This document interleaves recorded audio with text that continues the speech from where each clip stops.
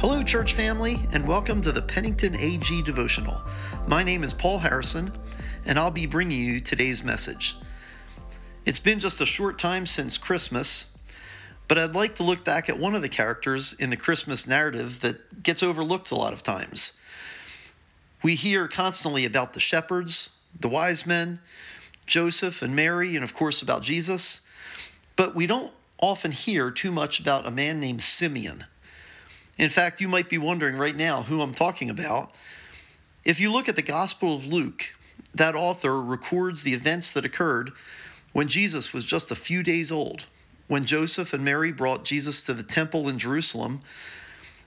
Let's look at that passage, starting in Luke chapter 2 with verse 22. It says, "When the time came for the purification rites required by the law of Moses, Joseph and Mary took him to Jerusalem to present him to the Lord. As it is written in the law of the Lord, every firstborn male is to be consecrated to the Lord, and to offer a sacrifice in keeping with what is said in the law of the Lord, a pair of doves or two young pigeons. Now there was a man in Jerusalem called Simeon, who was righteous and devout. He was waiting for the consolation of Israel, and the Holy Spirit was on him. It had been revealed to him by the Holy Spirit that he would not die before he had seen the Lord's Messiah. Moved by the Spirit, he went into the temple courts. When the parents brought in the child Jesus to do for him what the custom of the law required, Simeon took him in his arms and praised God, saying, 'Sovereign Lord, as you have promised, you may now dismiss your servant in peace, for my eyes have seen your salvation, which you have prepared in the sight of all nations, a light for revelation to the Gentiles and the glory of your people Israel.'"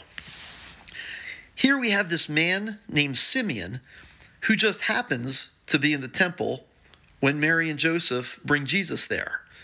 Now, we don't really know too much about Simeon, just what we have in these few verses.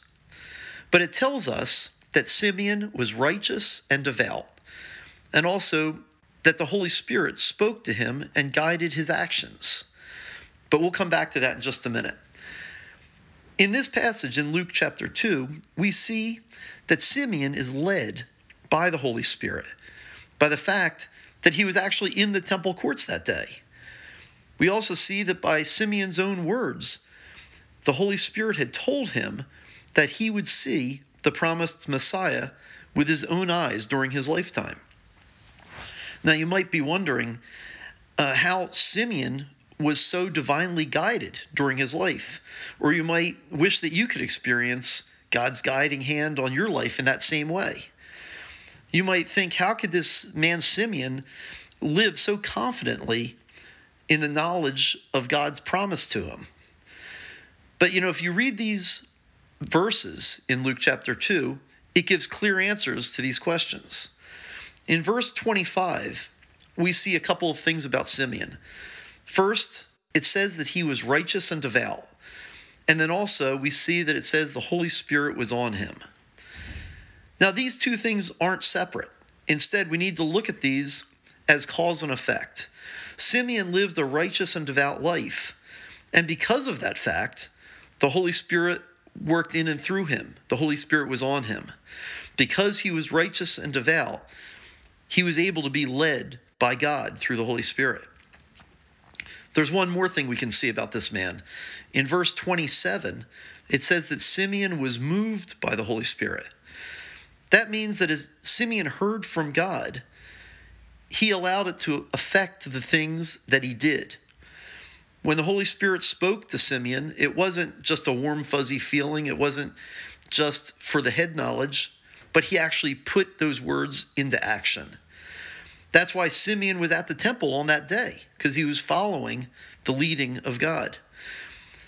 That's why Simeon was bold enough to approach this new father and new mother and to take their newborn son into his arms that day and say a prayer over him, a prayer that's recorded in Luke chapter 2.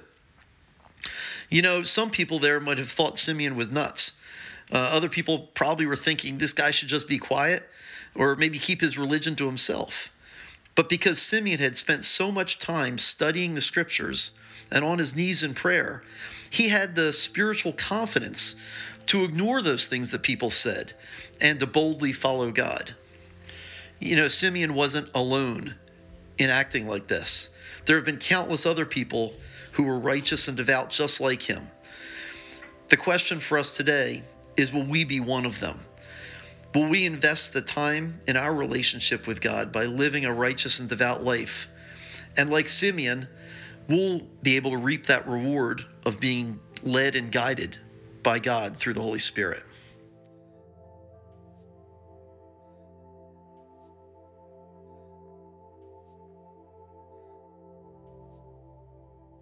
May God bless you today, and may the peace of Jesus rest on you this week.